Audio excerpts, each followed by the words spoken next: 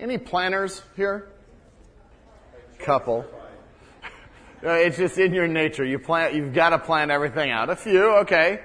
I discovered that there are some aspects of my son's lives where they were planners.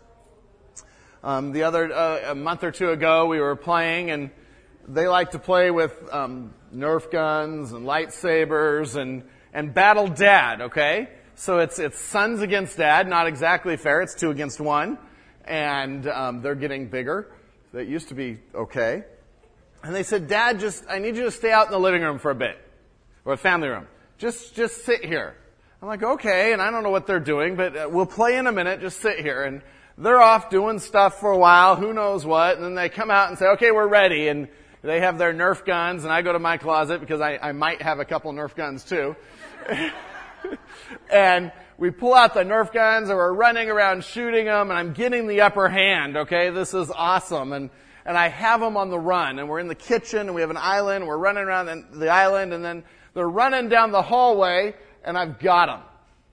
I've got them cornered because they go into my office, and there is nothing for them in my office. And they go jumping behind my desk, and I come around, and I'm going to shoot them, and up pops 2 boys with a variety of guns and lightsabers.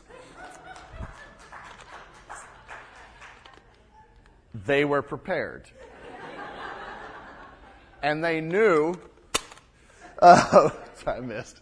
They knew where I would go, and they just pummeled me. Guns, and they have this Nerf shotgun, and Nerf guns I didn't know they had. And so, we get through that, and I resurrect from the dead, and by the way, today is Star Wars Day, for those that like Star Wars. And I resurrect from the dead, and go running into the bedroom, my bedroom, mind you. And again, they go behind my bed, and I have them, and they pull out 3 or 4 more weapons and pummel me. And somewhere along the way, they had decided it was good to be prepared for battle. And sure enough, that was the turning point in our war, and they defeated me that day. Never since. I have learned my lesson. But when we think of battles, we think of preparation. You would not go into a battle unprepared, right? And when we think of preparation, what kinds of things would we think of? Well, getting your weapons ready, getting things together. And as we come to following the children of Israel, they have just crossed the Jordan by God's miraculous hand. And He has taken the waters back, and they've crossed. And they're 2 miles outside of Jericho, about to start the conquering of the land and take Jericho. And so this is the time that they should be preparing. And so I can just imagine in the camp, over here you have sword fighting 101, and over here you have shield blocking, advanced shield blocking, and maybe over here formations for dummies or something like that. And, all these classes in preparing. But it's interesting, as we come to the text today, that's not what God had them do. God had them prepare, but not in warfare and not in those kinds of things. He had them prepare in a completely different way, a way that we come to this text, and again, it might not make sense, but to God, it makes perfect sense. Because chapter 5 of Joshua reflects God's priorities. It reflects that He desires hearts that are tuned to Him and turn to Him. And He wants to prepare their hearts just as He wants to prepare our hearts. At Village, I often hear talk of, wow, look what God's doing in this ministry, and people that have accepted Christ, and people that are being ministered to. And talk of, well, imagine what God might be doing this next year. And as we come to the business meeting in 2 weeks, we talk about that. We dream a little bit. What might God be wanting to do through Village this next year? And that's exciting, because this is part of the work of God, the battle of God, because we know we're in spiritual warfare. But as we come to thinking of what God might be doing, I think Joshua 5 is so important to us to look at. Because as God prepared the children of Israel for warfare, we can learn some of the same lessons for how He wants to prepare us to do His work. And are we going to be a prepared people to do God's work at Village? Because if we're not prepared in the way God wants, then He won't use us. He may use others to accomplish His task, but He won't use us. And so preparation is vital. And as we look through Joshua 5, we're going to see that God is concerned about the heart, and specifically, He wants a heart that is cleansed. He wants a heart that then remembers who He is and celebrates who He is, that is dependent on Him, and then He wants a heart that is submissive. And we're going to work through chapter 5 here, and it's written in 3 different stories, 3 different sections that represent those 3 different areas of preparation. So turn with me to Joshua 5. Turn with me to Joshua 5, and we'll see what kind of weapons cache God wants us to store up, how He wants to prepare us for battle. Joshua chapter 5, verse 1. And verse 1 is sort of an introductory verse, a transitional verse, transitioning from the crossing to the preparation, which will then transition to the conquering. As soon as all the kings of the Amorites who were beyond the Jordan to the west, and all the kings of the Canaanites who were by the sea, heard that the Lord had dried up the waters of the Jordan for the people of Israel until they had crossed over, their hearts melted, and there was no longer any spirit in them because of the people of Israel. Where have we heard words like that before? Rahab. Good. Whoever said that. Excellent. Rahab in chapter 2, as the spies spied out the land, Rahab said, this is what people are feeling. Well, now God has dried up the Jordan. They've crossed. They are shaking in their boots. They are trembling. Just a little bit of a geography lesson. We have here mentioned the Amorites and the Canaanites. And if you remember, the children of Israel were here, and they cross over the Jordan here, and now they're about 2 miles outside of Jericho here. And the lay of the land, which you can't really see here, is all of this is the coastal region, the coastal land, and that's where the Canaanites were. Very lush land, beautiful land. Then this middle area down Israel is the Shephelah, which are like low rolling hills, and it also was very fertile. And then when we come up here to Jerusalem, down in here, in this area, that's the mountainous area of Israel. Don't think mountains like Mount Baldy, think a little lower, but it's an area that is a little bit more rugged. And then here you have the Rift Valley, which is the lowest points on earth. So it goes from mountains that just drops off.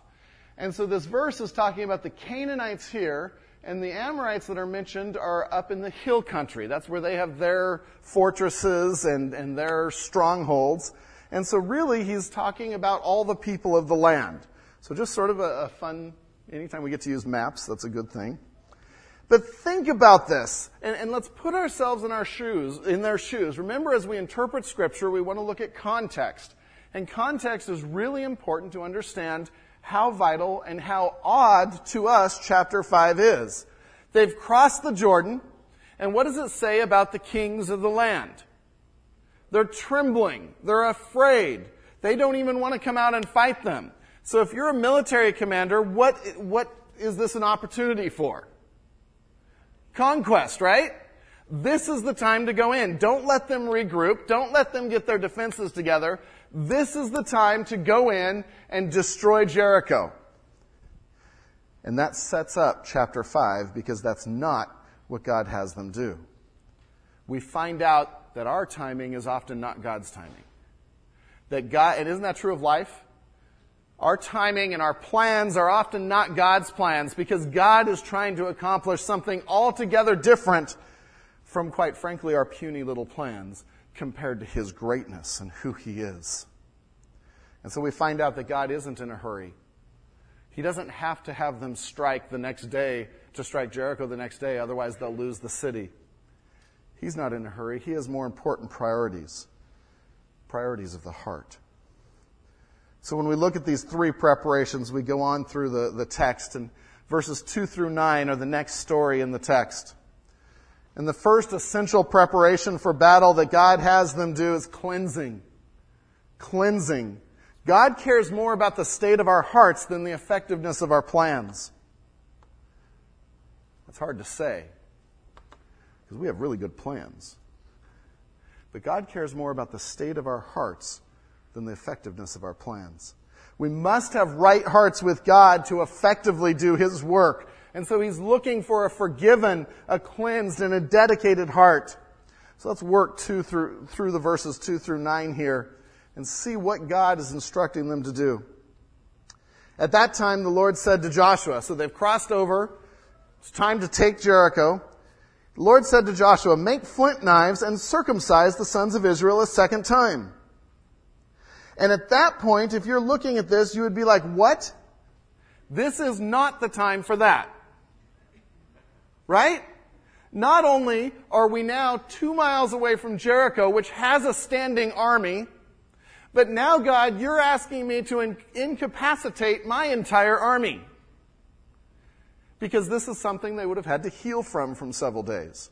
We know that. Remember Genesis 34? Remember when Simon and Levi, they're going into Shechem to avenge the rape of their sister? And in a really interesting story, especially if you're listening through the Bible with your kids, in an interesting story, they come in and say, hey, do you want to be part of us? And they're like, yeah, we want peace, and we want to marry your sister, this one person. And okay, then you all need to be circumcised. Remember the story? They were all circumcised, and 3 days later, the Simon and Levi and their brothers came in and wiped them out because they couldn't fight. They were incapacitated. And so God says to Joshua, I'd like you to take out flint knives, or obsidian knife. Obsidian probably was in that area. And I'd like you to circumcise your entire army, all of the men. And to us, this isn't right timing.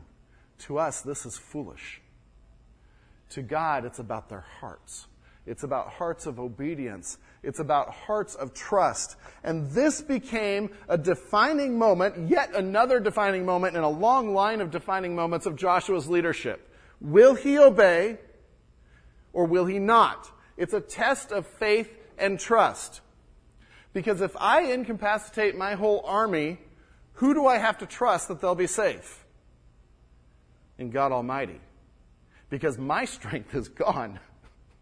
My army is gone.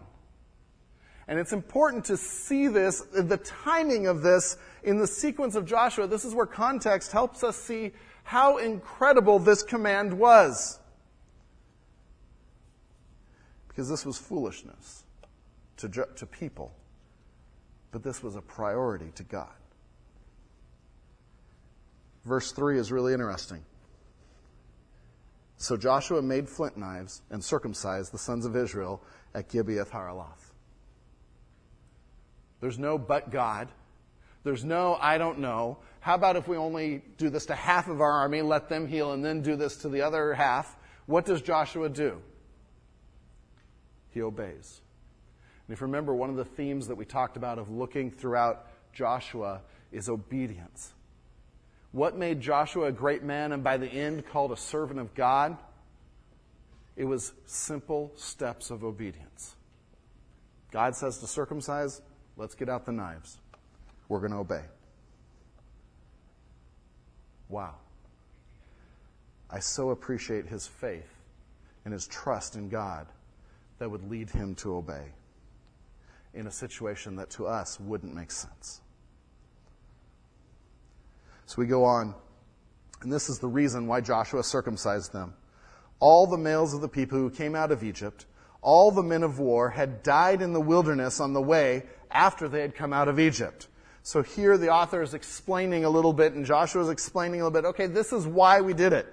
All of the ones that came out of Egypt, they died in the wilderness. Verse 5, though all the people who came out had been circumcised, yet all the people who were born on the way in the wilderness after they had come out of Egypt had not been circumcised.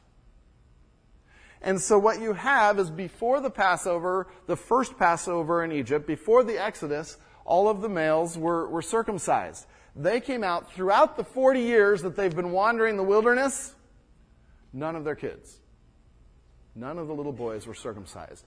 Even though that was a command from God. Now, we talk about the Israelites and we think, oh wow, they didn't even go into the land when God said, and that's true, but that was in a long line of compromise. They were already disobeying God on the area of circumcision. They had already built idols at Mount Sinai. This was a people who was struggling to get Egypt out of their system, who was struggling to obey God and to submit to God. And this is just further testimony of that. further testimony of their indifference toward God and His commands. I will just pause for a moment. Why circumcision?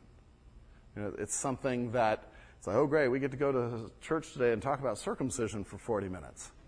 Circumcision was an important sign to the children of Israel of a much deeper covenant, of a much more important covenant. Turn with me to Genesis 17, and let's go back to the Abrahamic covenant, to God's conversations with him. Genesis 17, verse 10.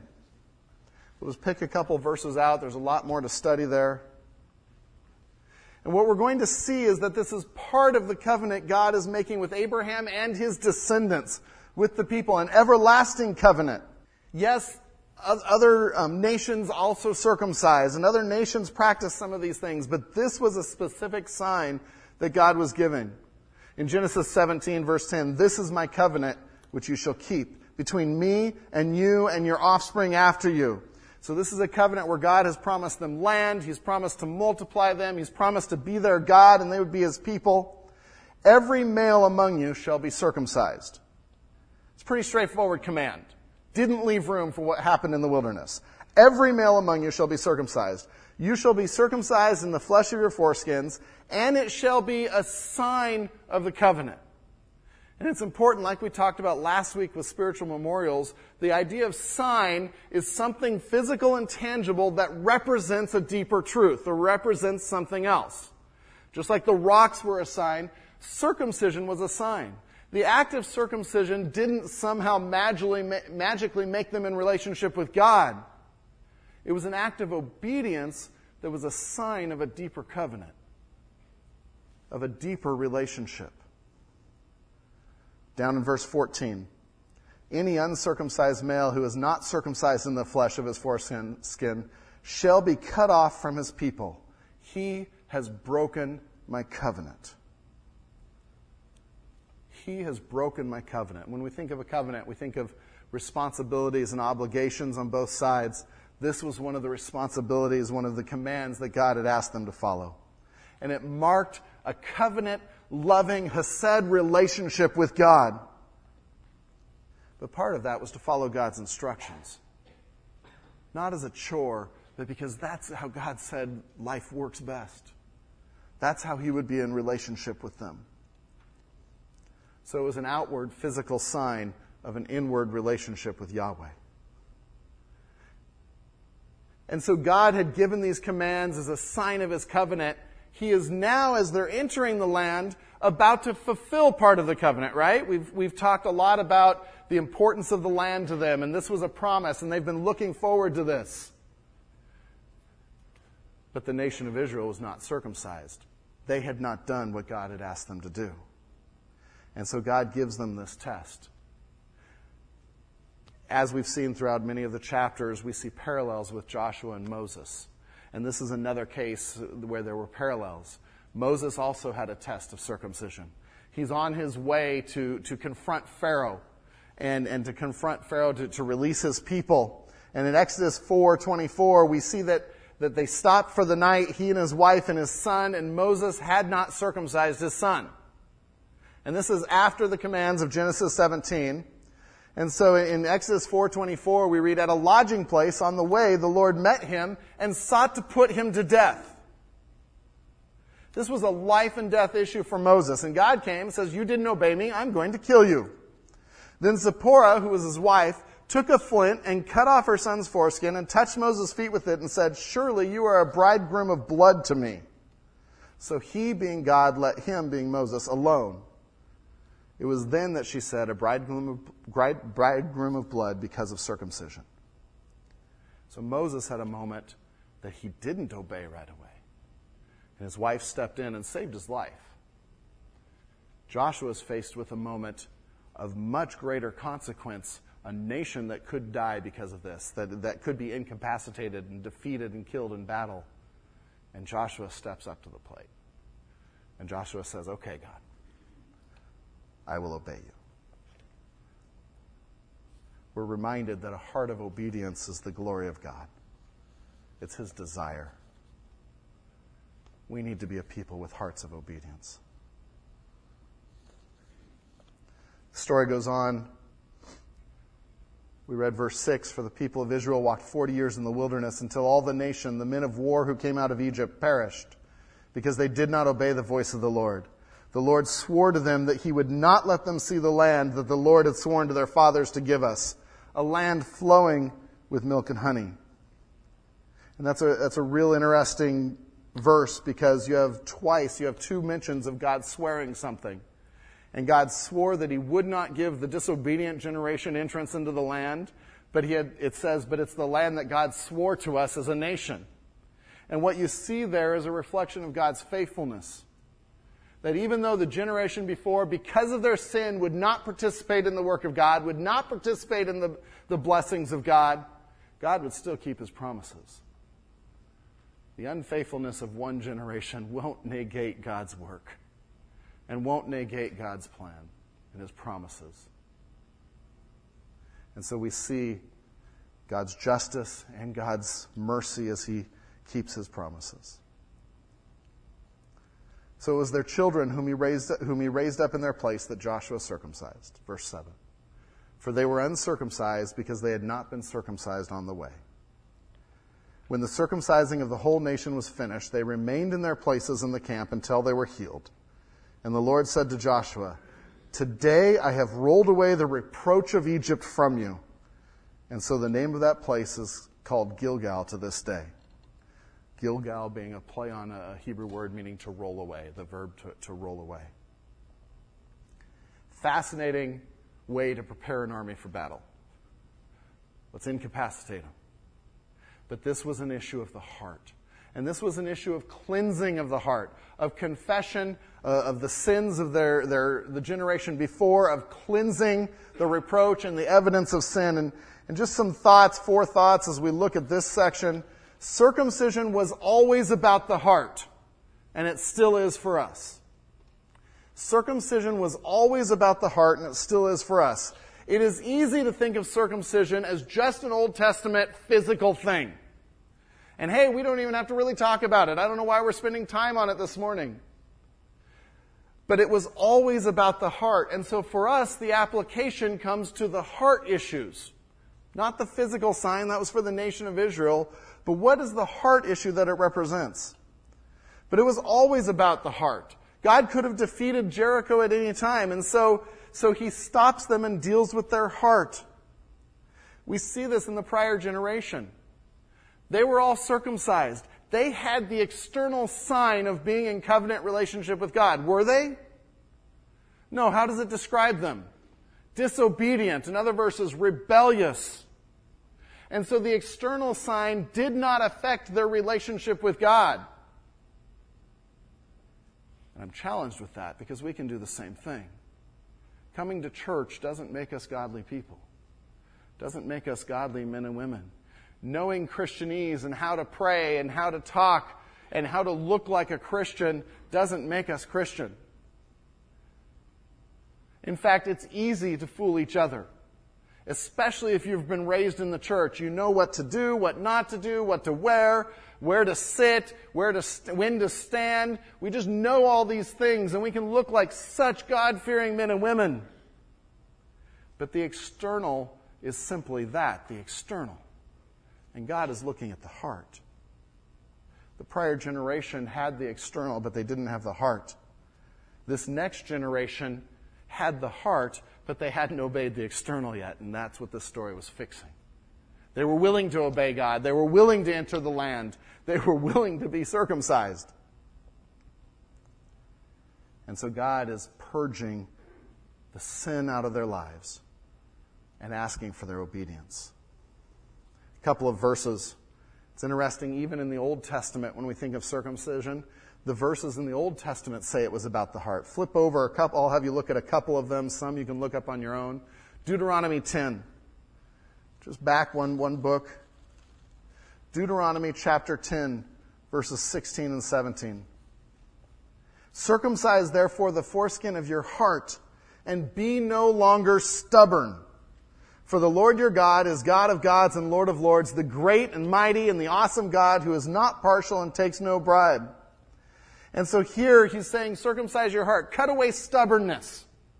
This idea of not following God Almighty, of wanting our own way, of thinking we know best, needs to be cut out of your heart. And so he's comparing circumcision physically with circumcising the heart. Flip over to chapter 30 of Deuteronomy. Deuteronomy 30, verse 6.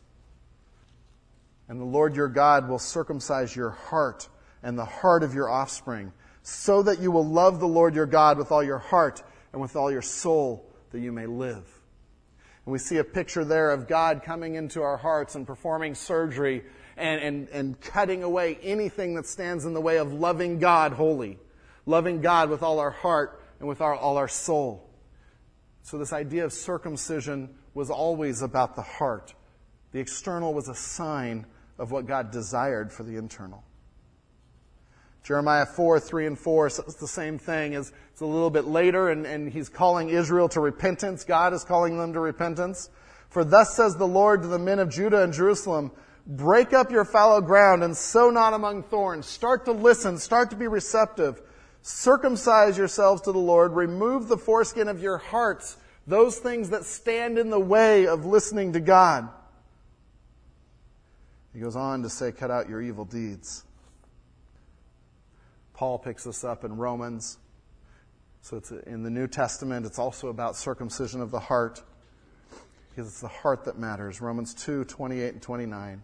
For no one is a Jew who is merely one outwardly, nor is circumcision outward and physical, but a Jew is one inwardly, and circumcision is a matter of the heart, by the Spirit, not by the letter. His praise is not from man, but from God. So circumcision was always about the heart. Be there when under this cleansing, there was an acknowledgement of sin. There was an acknowledgement of sin, confession in this passage. In verses 5 through 7, you see an acknowledgement of the sins of the generation before. This by the leaders, but part of this was the people taking away the reproach of what had happened before. The generation before was disobedient. The answer was confession and cleansing. Admitting God is right and we are wrong, and cleansing, cutting away sin and anything that defiles us. This story should help us understand just how serious sin is. That God was willing to stop the incursion, to stop the conquest, to deal with this.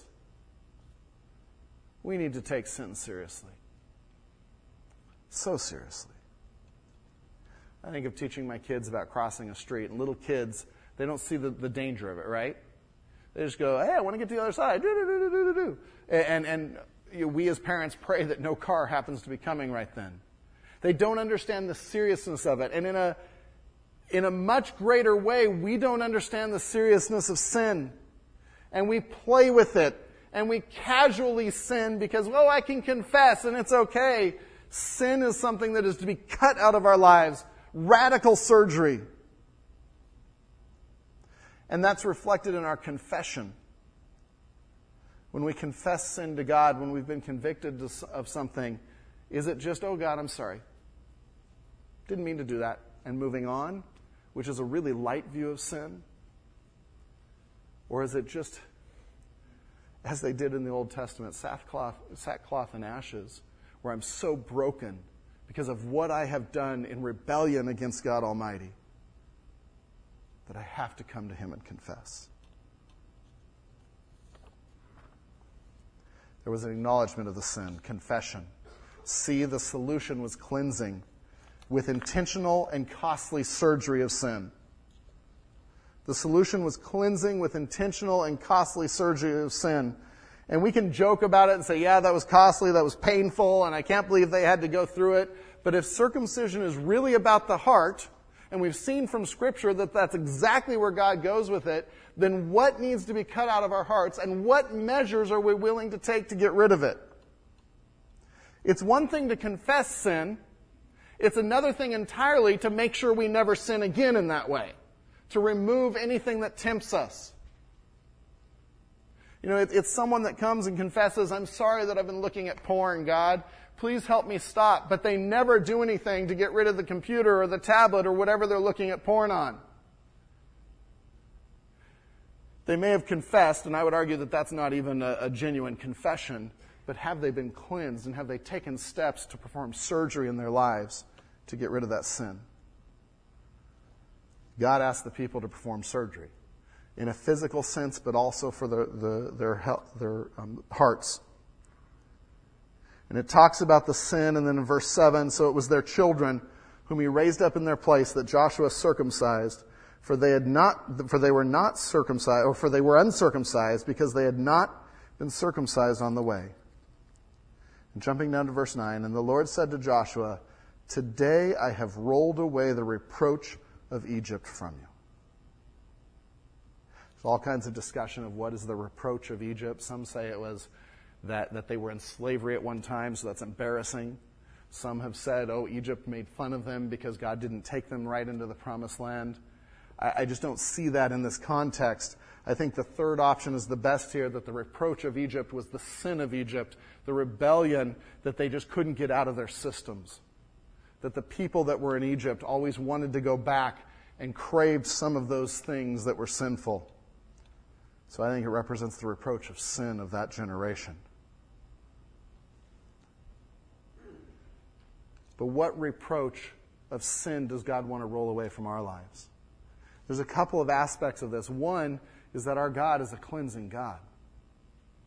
And if we confess our sins, he is faithful and just to forgive us our sins and to cleanse us from all unrighteousness. And he can wipe us clean, and he can make us pure and white as snow, as we sang this morning. But then he wants us to not return to that. To cut out everything in life that makes life unholy and to live holy lives. In Colossians 2, verse 11, Paul again is talking to the church at Colossae. In him also you were circumcised with a circumcision made without hands, by putting off the body of the flesh, by the circumcision of Christ. And he says, really what I want for the church, and Paul is talking to the church, is it's not a circumcision with hands, it's not a physical surgery, but a spiritual surgery where we put off the body of flesh, where the body of sin in this world is no longer part of our lives. People should be able to look at us and not see the world, but to see a separated people, a holy people, a people that love God with all their heart, soul, and strength. Paul goes on in that letter to the church, having been buried with him in baptism, in which you were also raised with him through faith in the powerful working of God who raised him from the dead.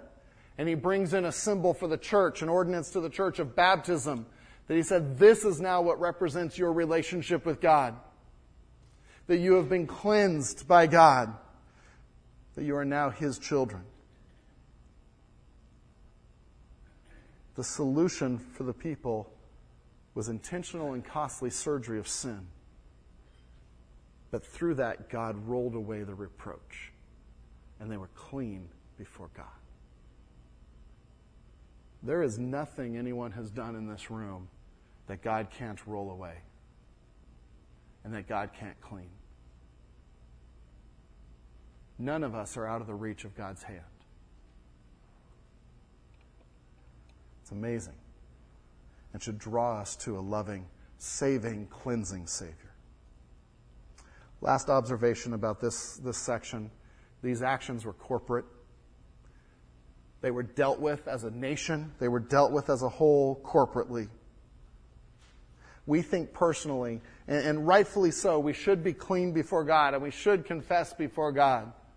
But there was this aspect of together they were acknowledging the sins of their ancestors, and together they were taking care of it. We're left with some difficult questions as we reflect on this. What needs to be cleansed out of my life? Do I have any sins that I haven't dealt with before God, that I haven't confessed, that I haven't put on the altar? Is there anything that's borderline, that's almost sin, that's really representing the reproach of sin, but keeping me from a deeper relationship with God?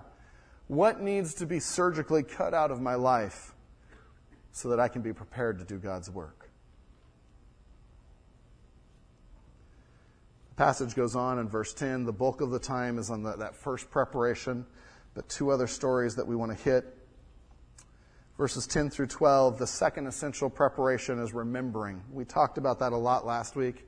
Honor God by remembering and celebrating what He has done and what He is doing. Honor God by remembering and celebrating what He has done and is doing. And we come to a time of feasting. It's Passover now. And in verse 10, while the people of Israel were encamped at Gilgal, they kept the Passover on the 14th day of the month, in the evening on the plains of Jericho. And the day after the Passover, which would have started a 7-day feast of unleavened bread, the day after the Passover, on that very day, they ate of the produce of the land, unleavened cakes and parched grain. That's huge. What have they been eating for 40 years? Manna.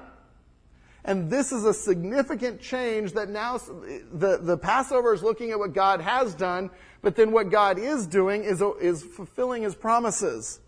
And for the first time, they eat of the produce of the land, the promise, unleavened cakes and parched grain. And the manna ceased the day after they ate of the produce of the land. And there was no longer manna for the people of Israel. Not because God wasn't providing, but because He was providing in a different way. But they ate of the fruit of the land of Canaan that year.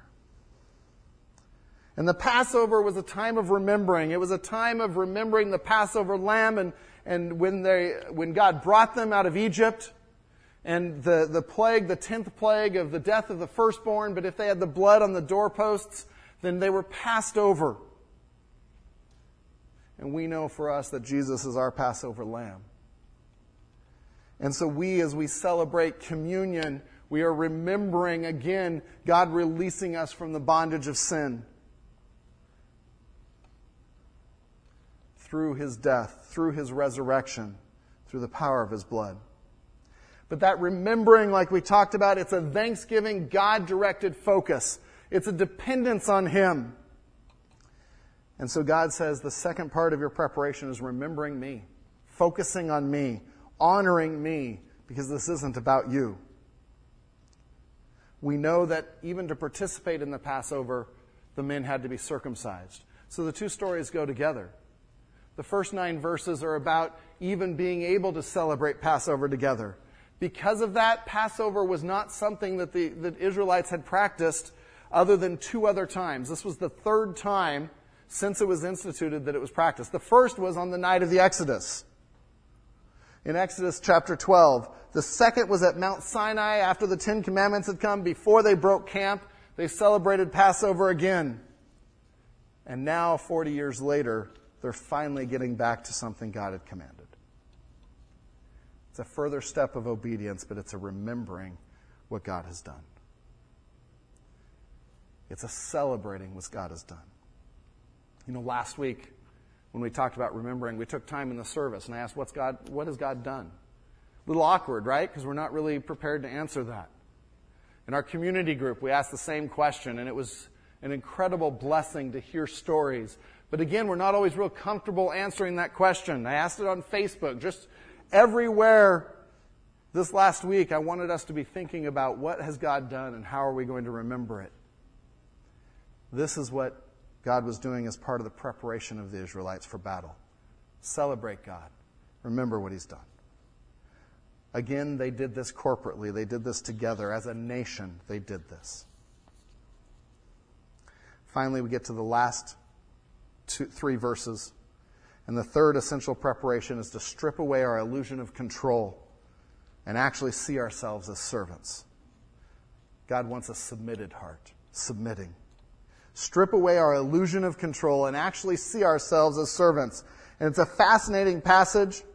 Starting at verse 13, when Joshua is by Jericho, and so all of this has happened. Now Joshua is off by himself near the city of Jericho, possibly checking it out, figuring out how they were going to take the city. He lifted up his eyes and looked, and behold, a man was standing before him with drawn sword in his hand. And the wording there is like, he looked around, all of a sudden like, boom, there he was. And this man with a drawn sword. And Joshua went to him and said to him, "Are you for us or for our adversaries?" And the key to this section is in the answer. And he said, no. Are you for us or against us? No. Doesn't answer my question. Joshua doesn't know who this is yet. The man goes on to explain what he means by no, because he's not working for Joshua. He's not working for the enemy. No, but I am the commander of the army of the Lord. Now I have come. Now you're prepared. Now you're ready. Now I have come. And it's a statement that says, no, I'm not in your army. I'm not in their army. I am the commander of the army. I'm not under you. You're my second in command. And so it's a very fitting answer. The first time you read it, like, he didn't answer it. That's sort of silly.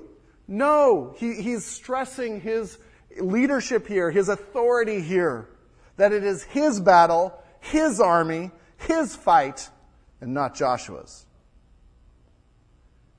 And we see at the end of 14, and Joshua fell on his face to the earth and worshipped and said to him, what does the Lord say to his servant? And the commander of the Lord's army said to Joshua, take off your sandals from your feet, for the place where you are standing is holy. And Joshua did so. And I'd love to get into a long discussion of who this person was, who this commander of the Lord's army was. There's a couple options. It could be just an angelic being as a messenger, but most likely this was something we would call a theophany, a visible appearing of God in human form or in visible form. Because of Joshua's response. You didn't just respond this way to a man. This was worship. And we know from the Ten Commandments, you're not allowed to worship any other God. We see in the next chapter in verse 2, this person responds as Yahweh, as God. It's also a comparison to the burning bush where Yahweh was speaking to Moses. So this was God meeting Joshua.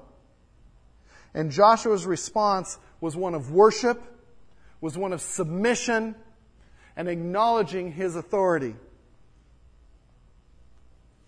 But God here is saying, this is my battle. Will you worship me? Will you follow me? Will you serve me? And Joshua says, what do you want me to do, Lord? I am your servant. When we come to the work of the Lord, we need to strip away our illusions of control, strip away this idea that we are in charge and it's going to go as we plan, and stop writing our plans in pen and write them in pencil and give God the eraser. And say, whatever you want to do, God, whatever your timing is sovereign. Whatever your way is perfect. I will follow you. And we fight that. Our independent, rebellious spirits fights it. Because we want our way. We want our opinion to be heard. We want to somehow inform God. And we do that when we get frustrated when God changes our plans. And it is frustrating. I've been frustrated when God has changed my plans. But a servant says, okay, God, whatever you want. You're in charge. And so God responds to the preparation of hearts with the confession and cleansing, with the people coming and remembering God. He responds by showing up, assuring Joshua of his presence. Dear Lord God, we worship you by saying thank you. We acknowledge that we are remembering you, that we are dependent on you, that it is entirely your work that we can even be sitting here today. Thank you for your grace, for your mercy, for your salvation. May we prepare our hearts to do your work even before we make any plans. May we be a people of God that are submitted to you. In Jesus' name, amen.